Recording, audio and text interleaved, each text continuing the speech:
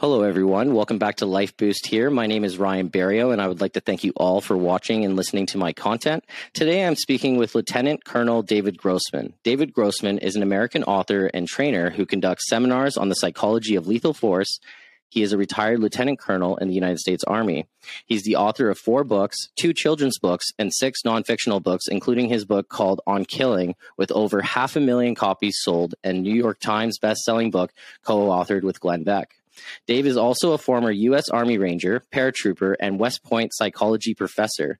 He has a black belt in Hojitsu, which is a martial art of the firearm, and has been inducted into the USA Martial Arts Hall of Fame for this.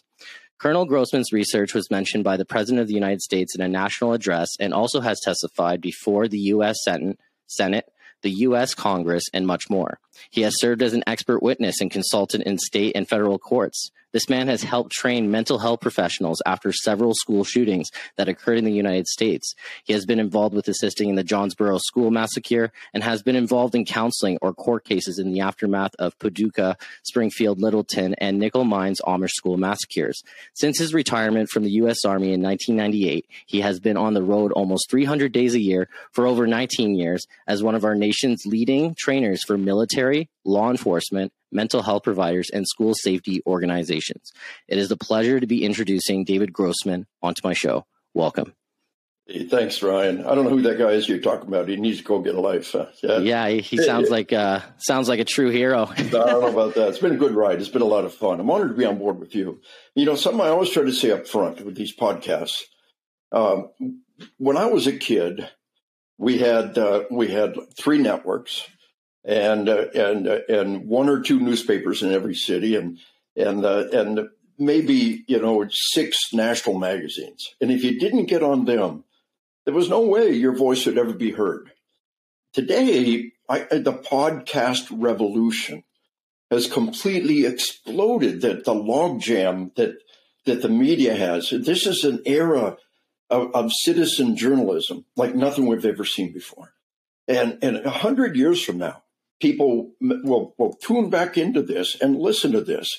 And the same way we read a 100-year-old book today. So I honor you for taking the time and the energy to put this together. And most of all, I honor your listeners. You know, I've been on 60 Minutes in 2020 and BBC and CBC. And, they're never more than a 4-minute soundbite. You have no control over what's coming over there. People listening to podcasts are seeking a deeper level of knowledge. And it's a knowledge revolution. It's information revolution. It's citizen journalism. And I honor you and I honor your listeners for making all this possible. And I'm tickled to be part of that process and eager to be of service with the great kind of the little ministry that you have, a wellness and life boost to your listeners. Thank you so much for implementing your thoughts about this, and by you even coming onto my show is an honor and a privilege. And it's going to be great to dig into a lot of insight and knowledge about yourself and really try to help people within overall health, right? And I think that's the biggest goal, and it's really is a pleasure to have you, and thank you for sharing that. What does your daily routine look like as an author and trainer? Well, Ryan, I don't have a very specific routine. One of the only thing that I'm just absolutely religious about is my sleep management. I'm 65 years old. I'm still in real good shape, really in the prime of my health. And I've got 2 dogs. I take them out for a good long walk once a day, try to fit that in somewhere. And we go at a pretty good pace. But other than that, there's not a whole lot. I fast 2 days a week. So it's kind of a 32-hour fast, from all day Tuesday. So from Monday night until Wednesday morning, I have nothing but fluids, no sugar, no anything else. And I think there's an awful lot of data on how good fasting is for us. Our bodies are meant for feast or famine. And so it also helps a lot with keeping the weight down. And that's so important. As you get older, it just gets harder and harder. So really like a 32-hour fast, it's 24 hours plus a sleep cycle. So 2 sleep cycles and 1 day cycle. But, I'll go to bed Monday night knowing that the next day I'll have nothing. And then Wednesday morning, I'll break my fast and usually have a good breakfast or something. And then the same thing on Friday. My wife and I, throughout the pandemic, kind of put us on a feeding schedule where all of our eating happens within a 6-hour window. And that's really helped a lot, too. For us at 1300, 1 o'clock is when we really break our fast on a daily basis. And then about 7, we wrap everything up. So all of the eating we try to do is in a 6-hour window. We actually have just a little bit of a treat later in the night for ourselves, but we found that to work well. And again, the body's really made for this kind of feast to famine type thing. Work out well. I do an awful lot of supplements to try to sustain it. One that I started recently, just do an online search for COVID and lactoferrin. There have been a couple of major studies showing how good lactoferrin is done. Just recent, good, solid studies. My daily routine, one is my favorite website is ScienceDaily.com. I check it every day through almost every category. So, and then I check the news quickly and then do my email. And then, time that's left over, I try to do a little writing on a daily basis. And so that's kind of what the day looks like. And one of the things we could really spend more time on in a few minutes, I think, is the sleep dynamic. It's really a major area where, as a civilization, we're being blindsided. And there's so much we can do in that field, and so much I think can give your listeners in that field. Yeah, and it's going to be really interesting to really engage on that topic and to really identify what some of the key core issues that is related in regards to sleep and trying to find a solution towards that problem, right? And it's great that you're applying fasting in your daily lifestyle also, because when you're fasting, you're allowing that time in your digestive system to actually take everything out of your system, but also you're also preventing a lot of other nutritional issues, right? Such as gout, such as high blood pressure, diabetes, always affecting the pancreas, right? So it's amazing that you were able to identify that and say, hey, for 2 days out of the week, I'm not going to be eating, right? I'm not going to be doing any of that. I'm going to focus on my body and other aspects. And that's incredible. Right. So, yeah. And we're going to be diving deep into about sleep also and having a great understanding of that. What made you want to start training law enforcement and mental health providers? Well, I was in the Army from 74 to 98. And about 94, my book on killing came out. I was a West Point psych professor. And it was a great gig. It's just one of those little in their military career. They'll send you to grad school for 2 years and then 3 years as a professor and then off to other jobs. And it was just wonderful. It was so cool. But I had my book on killing out, and which, as you kindly said up front, it came out while I was at West Point, which is a big deal. We're academia and publishing is good and a book is good. And the book has really been amazing. And I studied the psychology of killing. And then I got out in 98, and a lot of law enforcement agencies were calling me in to train them. A lot of military called me in to train them.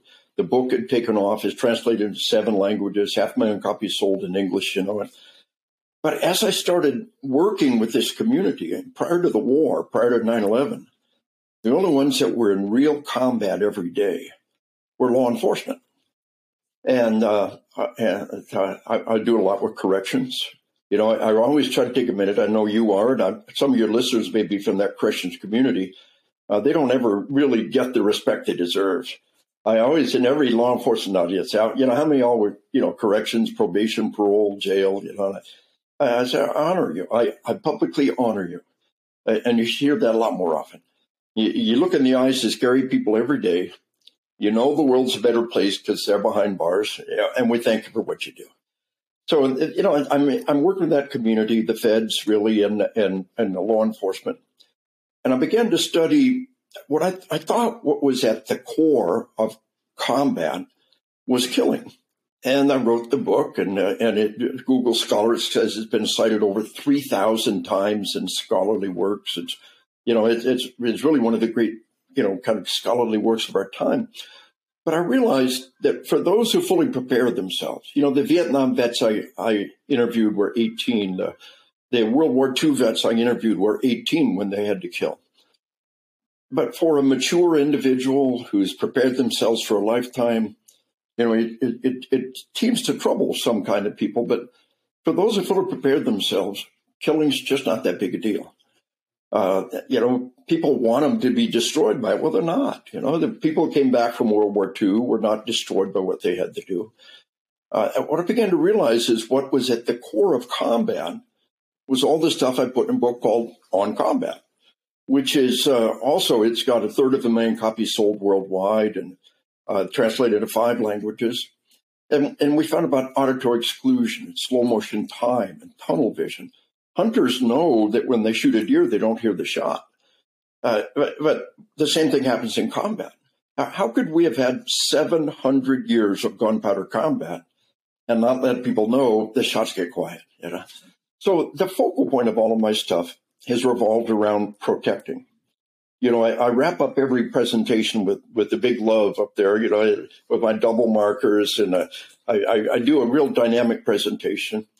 I find from the Canadian standpoint that one of the highest honors our Native American or host nation Aboriginal can grant is called a blanket ceremony.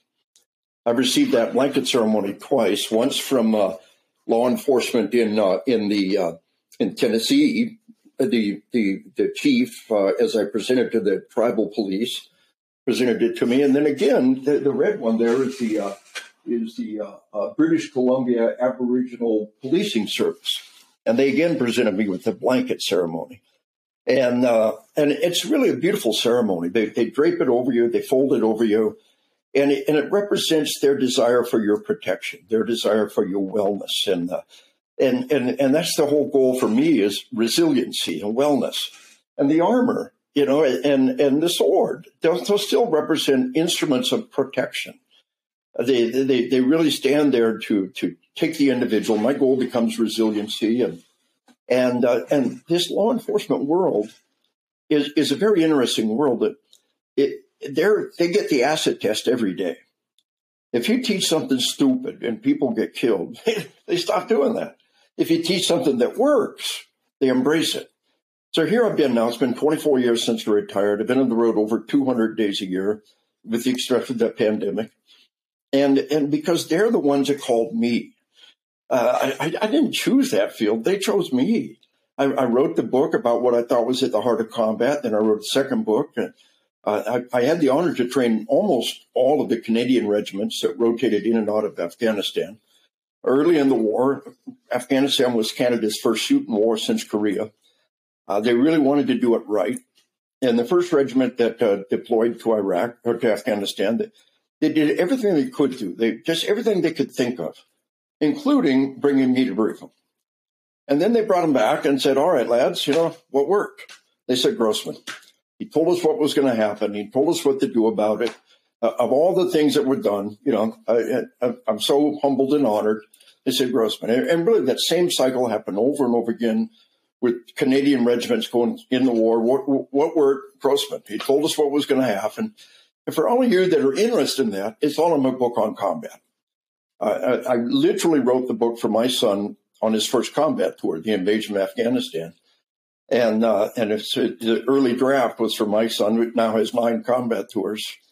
And it's the things the nuts and bolts I want somebody to understand about what's in combat. So it's been a funny world, and they chose me. And I've never once advertised. I just, I'm going, and they bring me out, and they said, this stuff works. I need them in my unit and my outfit. And it's a funny thing, law enforcement in America is completely decentralized. Nobody else in the world, I think, does anything like this. The sheriff, there are 3,000 sheriffs in America, and they only answer to the local voters once every 4 years. There's no other way to get rid of the sheriff. He's a force of nature. And then we have over 12,000 police chiefs who only answer to the mayor, once every 4 years. And so people don't understand. We have, people talk about America being 50 laboratories for democracy, and in the pandemic, we saw what Florida did and what California did. We saw what Texas did and what New York did. Okay, what worked? 50 laboratories for democracy. Well, in law enforcement, we're 15,000 laboratories for democracy, not counting all the foreign nations I've worked in, including Canada many, many times. And within that 15,000 laboratories for democracy, they keep bringing me back. And my books, one book came out in 95 and it's Amazon's #1 bestseller in a couple of categories just last week. The other book came out in 2004 and it was Amazon's #1 bestseller in several categories this year. And it's just been an ongoing interactive process about understanding what happens to the human body under stress and what we can do about that. And of course, like I said, there's so many things that we can teach and apply. It's in my book on combat. And the medical community has just embraced on combat. And it was Amazon's #1 bestseller in several medical categories this year. Because I was on a medical podcast and for all of England's ER docs, and the guy said basically if it works in combat, it works in the ER. Stress is stress. And so that whole dynamic applies across the board, and that's a kind of a long-winded answer to this process, which I'm still in the middle of. Like I said, 65 years old. I pray that I can still be out on the road 200 days a year, doing what I do. It's been a great ride. And my most recent book is on spiritual combat. We got on killing, we got on combat, on spiritual combat. And in a way, that spiritual dynamic is part of it, but it all comes back to love, and you have to be kind to yourself first. You have to take care of yourself first. Self-love can go too far. And it's our love for others, which is why we're willing to sacrifice. Why will somebody die for strangers? How do you get EMS, fire, police? How do you get somebody to die, to go into a building and die for people that don't even know? Well, there's only one force on the planet. Mama critter will die to save her babies. Soldiers in combat will die to save their fellow soldiers. And it all comes back to love and that desire to protect. And that's been the great epic cycle of my life now for 24 years since I retired out here doing this. It comes back to protecting, to loving, to preserving, and dedicating yourself. Nobody does what you do. Nobody becomes a first responder because their goal in life gets stinking filthy rich. When you chose this profession, you chose a life of sacrifice. You're never going to be a famous celebrity, at least not in a good way. So you got to believe that your sacrifice is for a noble and worthy purpose. And that's one of the things I emphasize a lot with the class and the dynamics, and to your audience, if you're out there following the path to glory, good for you. If you're out there following the path to money, good for you, but most of you are in a profession where you're never going to get rich and you're never going to get famous. Well, why are you doing that? I do it because I love my family. I love my children. I love my grandchildren. I love my nation. I love my God. And I want to make the world a better place. I want to take the time and the skills I've been given to try to make the world a better place. And I think most people in this service field are the same way. And our roots all lie back to self-sacrifice and love and that determination to try to make the world a better, safer place, and for your children, for your grandchildren, for your future, for your nation. And it all comes back around to protecting and to loving. And we fight and we die for that which we love.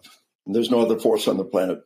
You can't order someone to die. What do? Kill me if I don't do it? There's no other force on the planet that can sincerely motivate people to put their life on the line. Is love. Truly an incredible insight and perspective that we have within law enforcement, understanding that love needs to come first. You need to love who you are. You need to take that time for your well-being and understand that, yes, if you are in the career of law enforcement or if you are in the career of emergency services, you're sometimes not going to be the hero, if that makes sense, right? A lot of people look at it as, you're in that situation, you're in high stressful events, you're dealing with things that people don't want to deal with on a daily basis. And why? And it all leads back to loving who you are and having that care for other people, right? And being ready for combat. Yeah. And a good example is, you may have heard it before, but you're in an aircraft with a small child, oxygen mask comes down. What do you do before you put the child's mask on? You put your mask on your own first. Yeah. Before you can help anybody else survive, you have to survive yourself. You can't help anybody else if you're not surviving. And so you've got to live it. You've got to be a model of thriving. You've got to be a model of perseverance and thriving and wellness. And, you're like this guru that people are going to turn to. And you've got to follow your own precepts. You got to be a living model of what you got to practice what you preach along lines of wellness. And, our body catches up on us. The weight catches up. There's things that we can't control. We do our best, but we're constantly striving to take care of ourselves so that we can take care of others. And if you can't take care of yourself, then then your mission fails. And so love begins with yourself. Kindness begins with yourself, and knowing that this is the instrument, this is the tool. Everything else is just a tool. I am the weapon. Said. And so that this is the weapon, the tool, the instrument that you're using in your pursuit, and you've got to care for it to the best of your ability. Yeah, it's a very powerful tool that you just said, where it can really change your life and create a huge impact for you to become a better leader for yourself, right? And to really try to make the better decisions within your lifestyle. Because like you said, everybody has that decision to be better every day. And it's our choice to love and to not love, right? Yes. When you are a first responder, what are some tips that you could give to them about combat psychology, ways on how to handle their tunnel vision, ways on how to handle these stressful situations? Yeah. Well, one of the things that I teach is that tactical breathing. And I've got hundreds of case studies. They've been sent by email, they've been sent by letter, and they're organized by topic. And of all the topics, the biggest folder by far is the breathing exercise. People using it in all kinds of situations. And again, let's make sure we leave plenty of time to cover sleep, because it's worthy of another presentation all by itself. But let's talk about the breathing. And sympathetic nervous system is the fight or flight response. And then parasympathetic backlash. When the danger is gone, you backlash in the opposite direction. So, sympathetic is fight or flight. And then the backlash is rest and digest, sometimes called feed and breed. So you got what we call the 4 F's: fight or flight, feed and breed, right? The 4 F's, right? So when there's this, you're in this life and death event, and then there's a backlash, and you're in the feed and breed mode. A lot of people gorge themselves. There's nothing wrong with that. And a lot of people, and it happens to victims of violent crime. It happens to fire EMS. They go home and they have really intense sex. And it's just like grasping for life in the face of death. Is that both partners are very invested in some very intense sex. And it's a biological backlash, but it's also a beautiful grasping for life in the face of death. But it scares people. They're a victim of violent crime. And, I just did a podcast a while back for all of the U.S. Army's sexual assault and harassment investigators and counselors. And I said, this is a normal biological backlash. Some people might paint it as promiscuity. You need to be able to discern whether or not it is. And you need to understand the degree to which these are normal biological responses. And so when these things happen to crime victims or others, it scares us. But the real danger is when we begin to relive the event. You talk about it, you think about it, and you're in that sympathetic nervous system arousal again. And that is not PTSD, it's normal. It becomes PTSD when you try to not think about it. You will literally drive yourself crazy. You will literally drive yourself crazy down the path of PTSD trying to not think about it. You got to separate the memory from the emotions. So one of the tools we use is a breathing exercise, and I'll teach that in just a minute. But we found a shortcut. We found a powerful shortcut to pull people from sympathetic to parasympathetic, and that's taking a big drink of water. Taking a big drink of water is a natural way to breathe. And we'll talk later about breathing properly. Taking a big drink of water also sends a powerful message that says we're safe. I tell people, think of a deer being chased by a wolf, right? Can you stop and get a drink? He's really thirsty. I can't get a drink. I'm being chased by a wolf. The fact that you stop and take that big swig of water sends a powerful biological message that says we're safe, right? So The process of debriefing and the process of healing is having them talk about the incident and not having that sympathetic nervous system come along for the ride. And what we would typically do is when people start to become emotional, they stop and breathe and regain control. Today, we put a bottle of water in front of them. A friend of mine is one of our nation's leading therapists for federal agents. And she started using it. She'd debrief them and with that bottle of water in front of them. Every time they started to become emotional, to make them stop, take a swig of water. And she told me, she said, 6 years of college, 14 years of practice, and that stupid bottle of water is doing more good than anything I've ever done. And I teach at CISM, Critical Incident Stress Management. I'm one of their trainers at their conference almost every year. And we have the debriefing. We all know about the idea of a debriefing. Everybody sits around the table. Everybody that's involved. Think about the dispatcher. Think about the crime scene folks. But everybody you can bring on board sits around the table and talk about what happened. Now, in the military, we all understand the after-action review, the hot wash, and the learning that comes from it. But also during the debriefing, we fill in the memory gaps and sort out the memory distortions. And we separate the memory from the emotion. Because everybody sits there with a bottle of water in front of them. As they talk about what happened, the moment they start to become emotional, they stop and take a swig of water. I tell a cop, let's say you're getting a witness statement from a victim of a crime. If that individual becomes emotional while they talk about what happened, A, you don't need all that drama. B, they're moving down the path of mental illness. So put a bottle of water in front of them, just the power of a gift. Crack the seal and put a bottle of water in front of them. And every time that individual starts to become emotional, make them stop. Take a big swig of water. A, you're getting the calm, rational statement that you need. B, you send them down the path of mental wellness. So let's take that model just one step further, right? Fight or flight, feed and breed. And the action of taking a big swig of water puts you in that feed and breed, rest and digest mode. So I was training a major U.S. Spec Ops unit, and the master sergeant that was my host, his wife was an emergency room psychiatrist.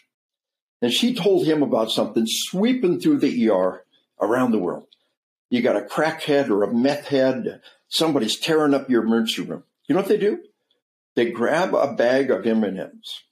They rip it open, they shove a guy's face, which is like some M&Ms. And a very large portion of the time, completely defuse the situation.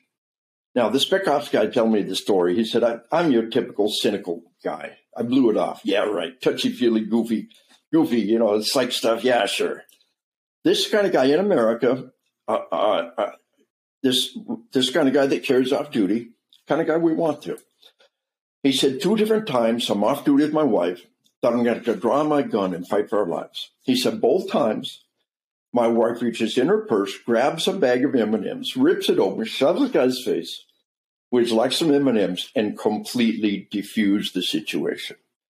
He said, I'm still kind of a cynical guy. He said, it's one thing when a pretty girl does it, but I've seen it work. So just seeing a bag of M&Ms, thinking about eating, is a tool that we can use to calm people down. I give you one more example. Now, this is way out there. I'm not holding this up as reality, but it's interesting. I taught all this, and I was during a break in a class, and a cop comes up to me, and he brings his partner with him. Because it's such a wild story. He brought his partner to vouch for the story.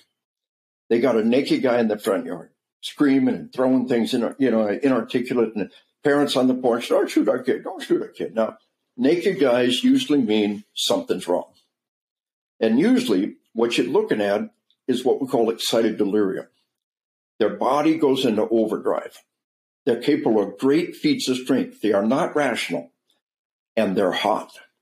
They're running a fever. The reason why they're naked is they took their clothes off because they're hot. And I think it's the state the berserkers used to get into. We talk about the berserkers. They get naked. And you're burning. You got a biochemical fuel to the body that you otherwise would never access. And I tell people that if you have a naked guy die on you, you have somebody take a temperature. Have the EMS guys take a temperature. If that guy's running a temperature, something happened, and you didn't do it. That's excited delirium. Now, Was this excited delirium? We don't know, right? Naked guy in the yard screaming and throwing things. And cops said, me and my partner looked at it, it's like, what the hell are we supposed to do? And he said, I happen to have a Snickers bar in my hand. I thought, what the hell? I said, hey, buddy, you want a Snickers bar? Huh? You want a Snickers bar? Huh? Well, would you like a Snickers bar? Yeah. Oh, follow me up room, I'll give it to you. Follow me up to your room and I'll give it to you. Let my room get, was it to get excited delirium? Would it work again? We don't know. But it represents that whole dynamic of pulling people from fight or flight to rest and digest. And in the heat of battle, tunnel vision, auditory exclusion, slow motion time, scanning breaks tunnel vision. And you want to do that, but we got to train for that. What we want to do is reduce that huge roller coaster ramp up. And the way we do that, stress inoculation and confidence and state-of-the-art training. And, EMS, state-of-the-art training means, you've got, live tissue training. You might have a pig or a goat that you're doing an operation on. A lot of times people will have stress inoculation. They'll have loud noises, they'll have flickering lights. One thing that they often overlook, one of the most important in any stress inoculation, is smells. Smells are very primal and impactful sense. And anybody who's been around dead and dying or terribly injured, very, very much, people crap themselves. It's very common. They're devastated by it. It's your body's natural response. Tell somebody, that's your body's natural response. It happens all the time. Don't worry about it. You can literally save somebody from a lifetime of shame and despair by telling them that's your body's natural response. But the smell of death, there's blood, but there's also crap and there's piss. Have somebody take a dump in a bucket. And that's your source of that smell. It smells very primal, and the smell of urine and maybe, another bucket with some cow blood or something in there. And those smells are so powerful. But when we encounter that in training, when the real thing happens, then we don't panic. I've been here once before. Training should be a form of stress inoculation. And you try to make it stressful, but never make it so stressful that they fail. You can ramp up the stress over time. Start easy. Always try to send a winner off your training site. Don't make it so hard that everybody fails. All you prove is that you're an idiot. Your success is when everybody can come out the other end of the training. Hey, that didn't work out right. We're going to do that one again. I don't want you to worry about it. But let's do your breathing. Have a swig of water, regain control. The breathing exercise, like I said, you can always have a swig of water. You can always stop and breathe. And of all the things I teach across all the years, it's the one that people have been using the most. A guy sent me an email just a couple of months ago, said, don't let people tell you that combat breathing doesn't work. You can hear me doing it over the radio. I had a guy send me an email. He said he'd been in my class and he deployed to Iraq and seen an awful lot of combat, came home. And it was not PTSD, but he was shaking off some cobwebs. And he was, so he and some friends were mountain climbing. And he said, we camped overnight on the top of this big glacier, going to go for the summit the next day. And I woke up in the night and I was completely disoriented. And I'm wandering around without traction devices on this slippery glacier, completely disoriented.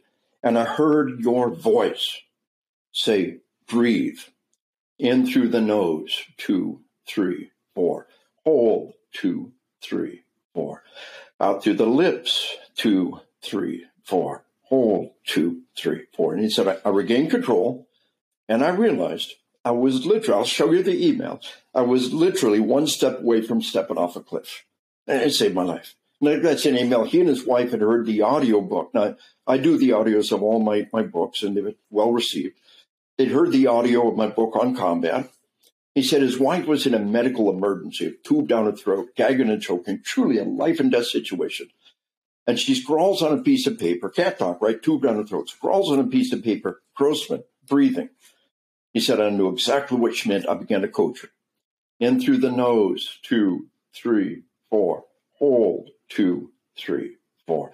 And she regained control and literally saved her life. So with all that said, I want to talk you through the breathing, you and your listeners. It's a powerful tool to reach out and grab conscious control of the unconscious part of your body. You can control your heart rate. You can control your blood pressure if you control your breathing. Now, I want to add that I think the act of counting is part of what makes it work. My dog counts like this: 1, 2, a whole bunch. That's all a dog can handle. That's all it can handle. A dog can't count past 2. 1, 2, a bunch.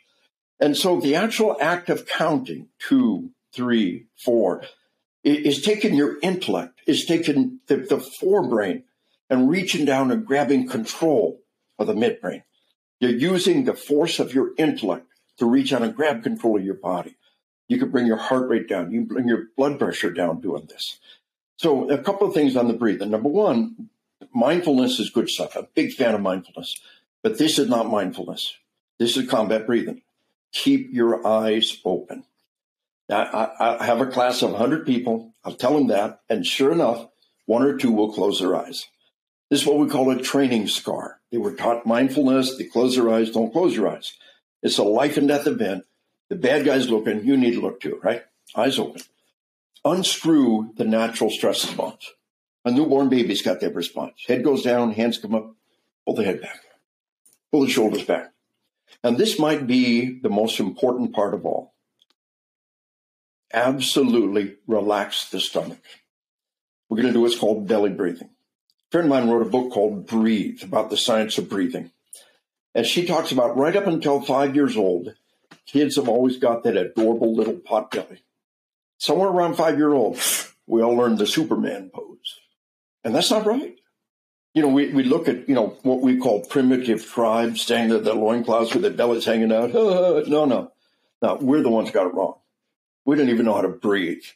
We're all hold that Superman pose and sucking our belly into real good, healthy breathing. As you breathe in, the stomach goes out. Just let that Twinkie tumor hang out there. As you breathe out, the stomach comes in.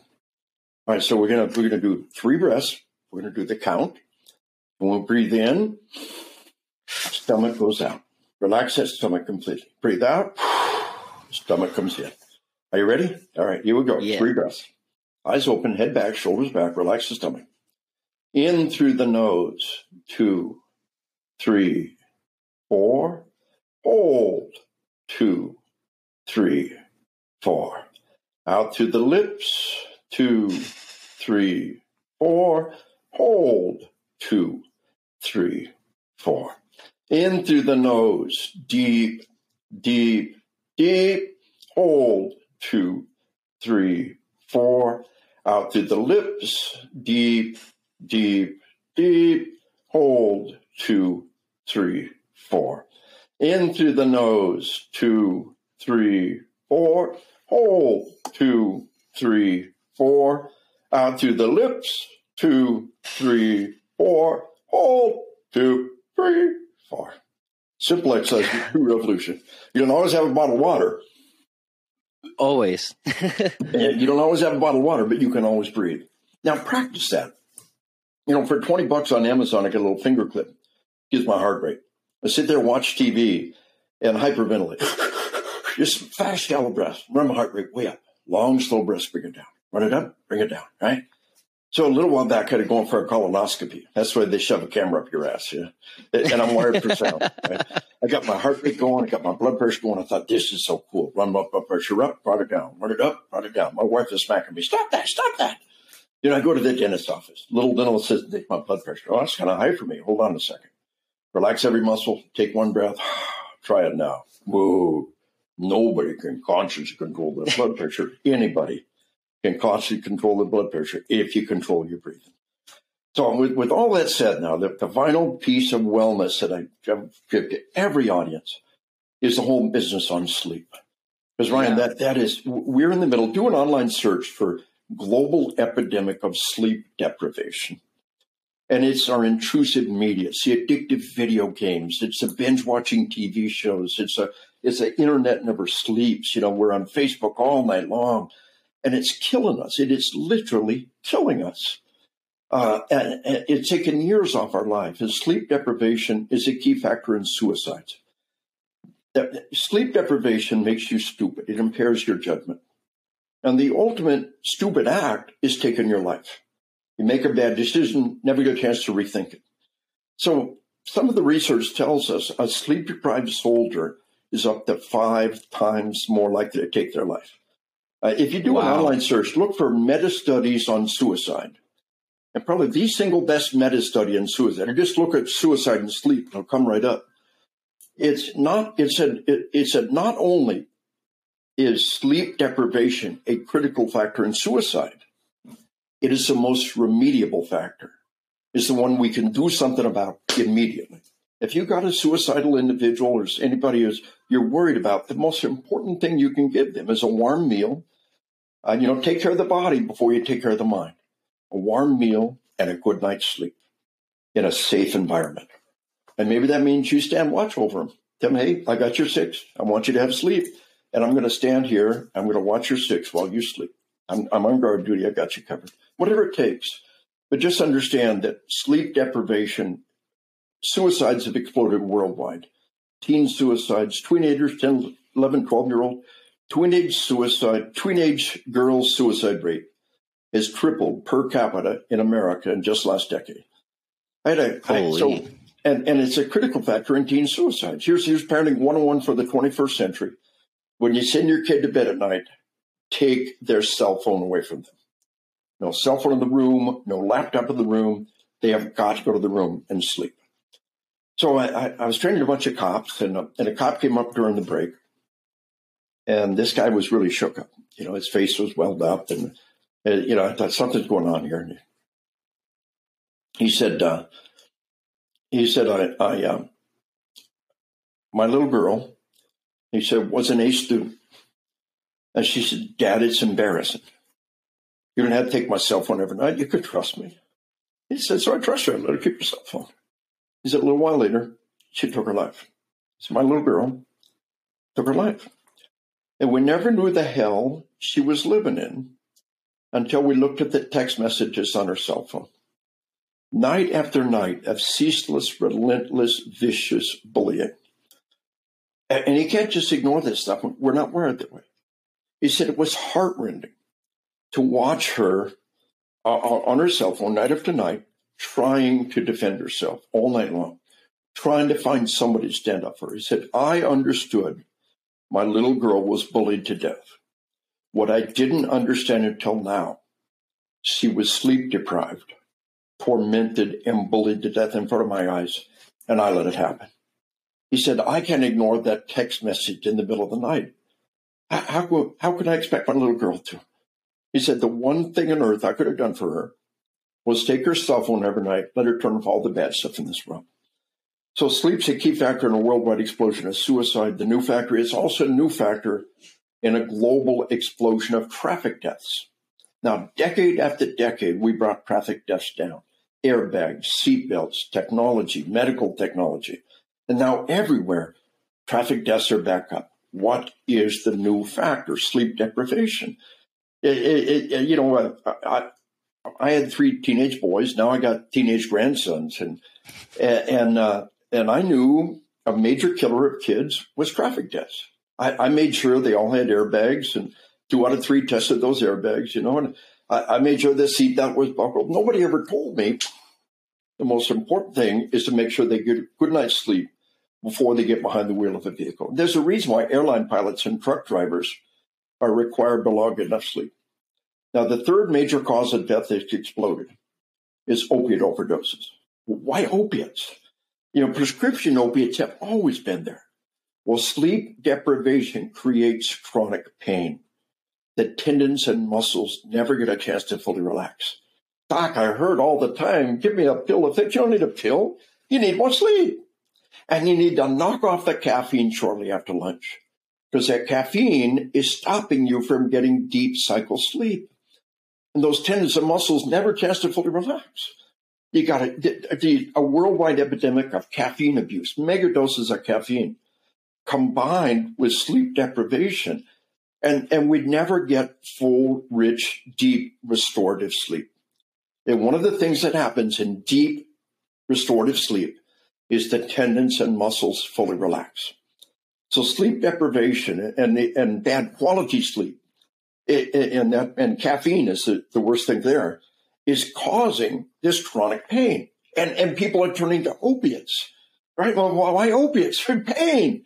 A global epidemic of sleep deprivation is the new factor. All the old problems are still there, but it's a new factor behind an explosion of suicides, every category, every group, except for those who have a job that demands sleep management.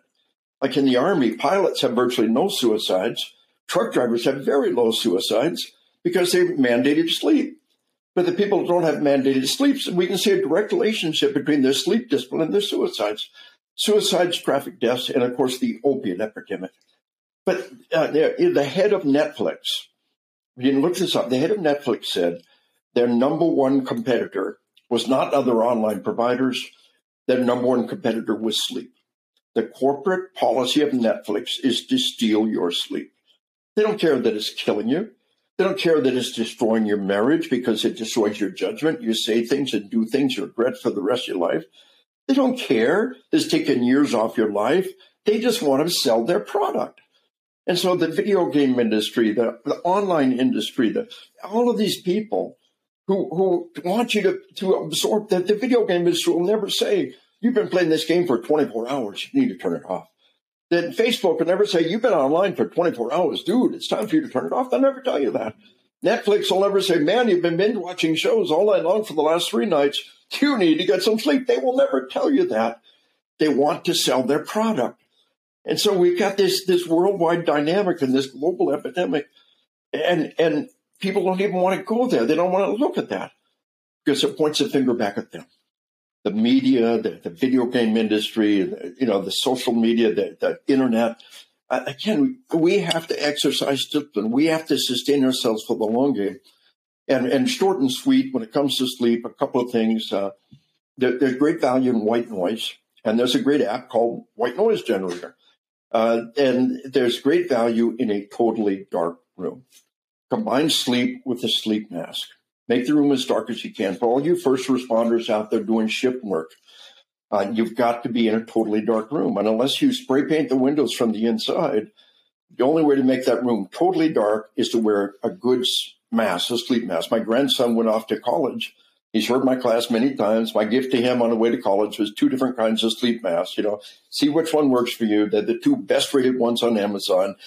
See which one works for you. Promise me you'll use it every night. No problem. Yes, sir. He comes home. Hey, have you been sleeping? Yes, sir. Hey, are you using your mask? Yes, sir. I mean, if I love that kid, I want to keep him alive. The major things most likely to kill him, the 3 things most likely to kill him: suicide, traffic deaths, and opiate overdoses. And the major thing I can do for his wellness is make sure he's getting sleep and he's getting quality sleep. Little nuts and bolts that I give people, the snooze alarm is a waste of time. The snooze alarm is an evil little button that makes you relive the worst part of every day over and over again. Don't touch the snooze alarm. Set the alarm for 10 alarms, 6 o'clock, 6 o'clock, 6 o'clock. By the time you turn them off, you're up. Snooze alarm is doing physical harm to your body. Sleep in a totally dark room. Don't have more than 1 drink on the way to bed. Don't use alcohol to put yourself to sleep. There's nothing wrong with a nightcap. I'm a huge fan of the fitness trackers. And there was an online study on the ability of the various fitness trackers to actually track your sleep. And one of the top ones was a ring called the Aura. But the other top one was the Fitbit. And it's actually tracking your hours of sleep. And it will tell you, dude, you're an adult. You need at least 7 hours of sleep a night. You've been getting by on 4 hours sleep for the last month. You can't keep doing this. It will tell you. Wear the fitness tracker, download the app. It'll track your heart rate throughout the day, and that's useful data. It'll track your steps and your calories, but it will track your sleep. And it will tell you, and track your sleep across time. As an adult, you need at least 7 hours of sleep. You've got to make it happen. You've got to pace yourself for the long game. But go back to alcohol. Do an experiment. Wear your fitness tracker, track your sleep, pound down 4 beers, and go to bed. See what it does to your sleep. You will fall quickly into a shallow sleep. You'll wake up in a couple hours and can't get back to sleep. That's what alcohol's doing here. If you need help, we all need some help sometimes. The doc's got things that can help. But don't use alcohol to put yourself to sleep. No more than 1 drink on the way to bed. is terribly, terribly counterproductive for many reasons. Don't wake up in the night and have a smoke. It's one time to show some discipline.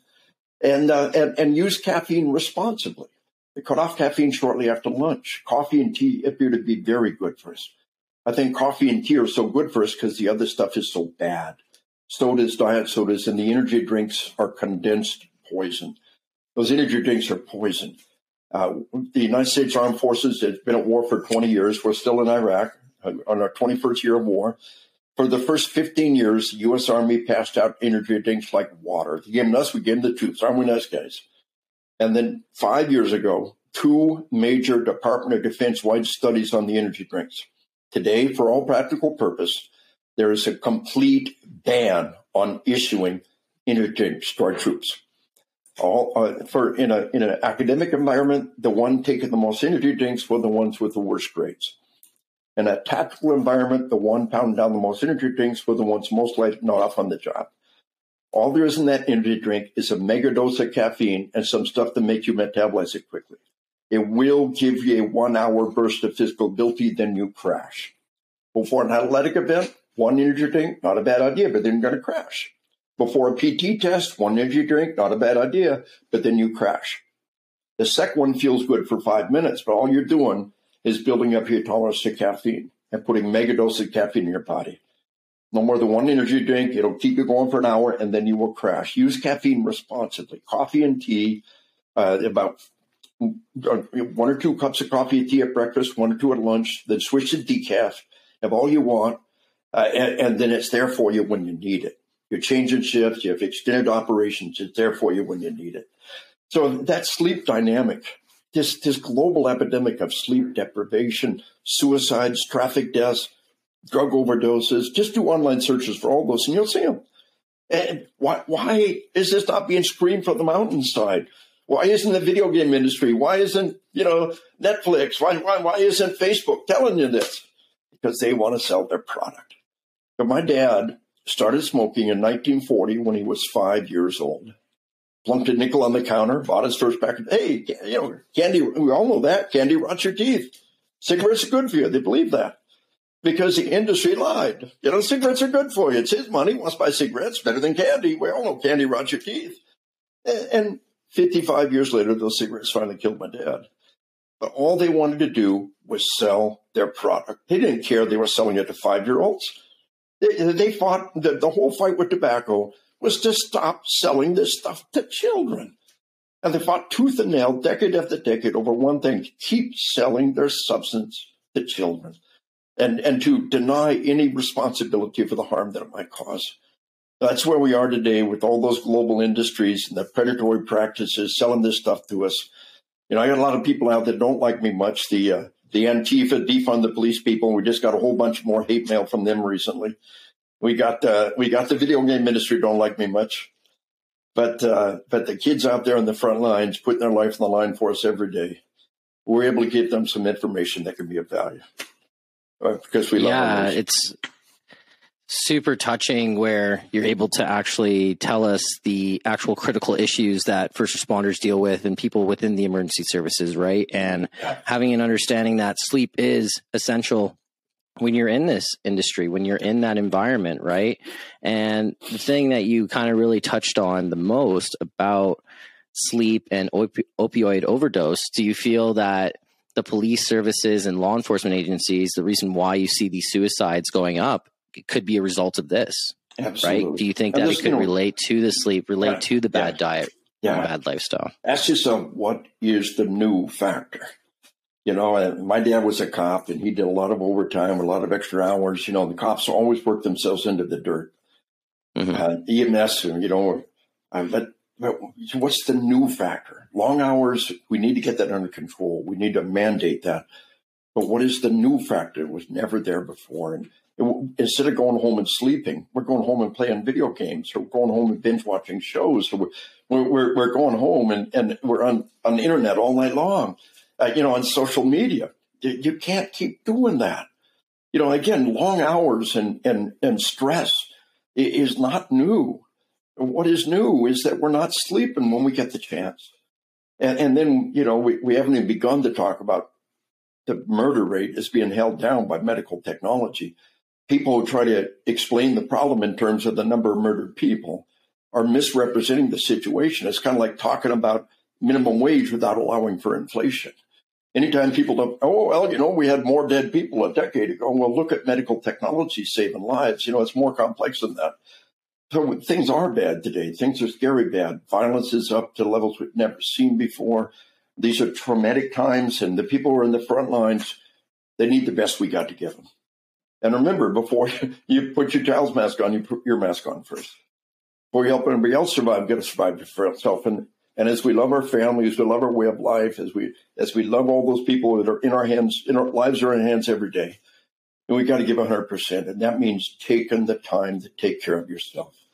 If you're playing those addictive games, if you're binge watching those shows, if you're on social media all night, time out. What's really important? Is your job important? Your health important? Your family important? Or is that game important? Decide now. If that game's what's really important, is cool. Quit your job, move to your parents' basement, draw unemployment, buy a Johnny economy-sized bag of Cheetos, play games all night long. Millions of people are doing that. But you want to have a life. You have to uphold your oath as a peace officer, as a first responder. You want to uphold your responsibility to your family. You got to get those games under control. Whatever it is that's stopping you from getting sleep, you got to get it under control. People look at me like a deer in the headlights. Oh, ooh, dude, you're talking straight to me. It's cool. Nobody ever told you that, but now you know. And you got to get it under control. And, Ryan, I've got a pretty good social media following. When this is available, I'll put it on my social media because I think this is the best 1 hour condensation of my stuff I've ever done. And I think you've given us the opportunity to get the word out and maybe help save some lives and help people through these tragic, violent, scary times. No, and everything that you've been telling me and sharing, and it's really enlightening to know that there is alternative health methods for people to be successful within the job itself. And you're giving tips as to what is essential, right? We're in a pandemic where it's a mental health pandemic where, people are losing lives. People are not having the essential services that they need to be successful. And me, myself, like learning all of this is actually helping me, right? Because, it's changing a lot of my habits as an individual, but also as an officer, right? And I think that with your advice and what you're sharing is essential for first responders. I think it's essential for those that are risking their lives every day and putting their self first before someone else. And I couldn't say any more. Like, it was a pleasure having the opportunity to really speak to you and really be real about the whole situation and understanding that, yes, social media is a problem. YouTube is a problem. Netflix is a problem. And we need to understand that it is the new smoking. It is the new way of damaging your body. Yeah. If you can go back and give your 18-year-old self the piece of advice, what would it be? And it would probably be sleep, most likely, right? And I think that someone needs to understand that, and everybody needs to understand that if you need to be in this career, you need to love yourself and take that time for you.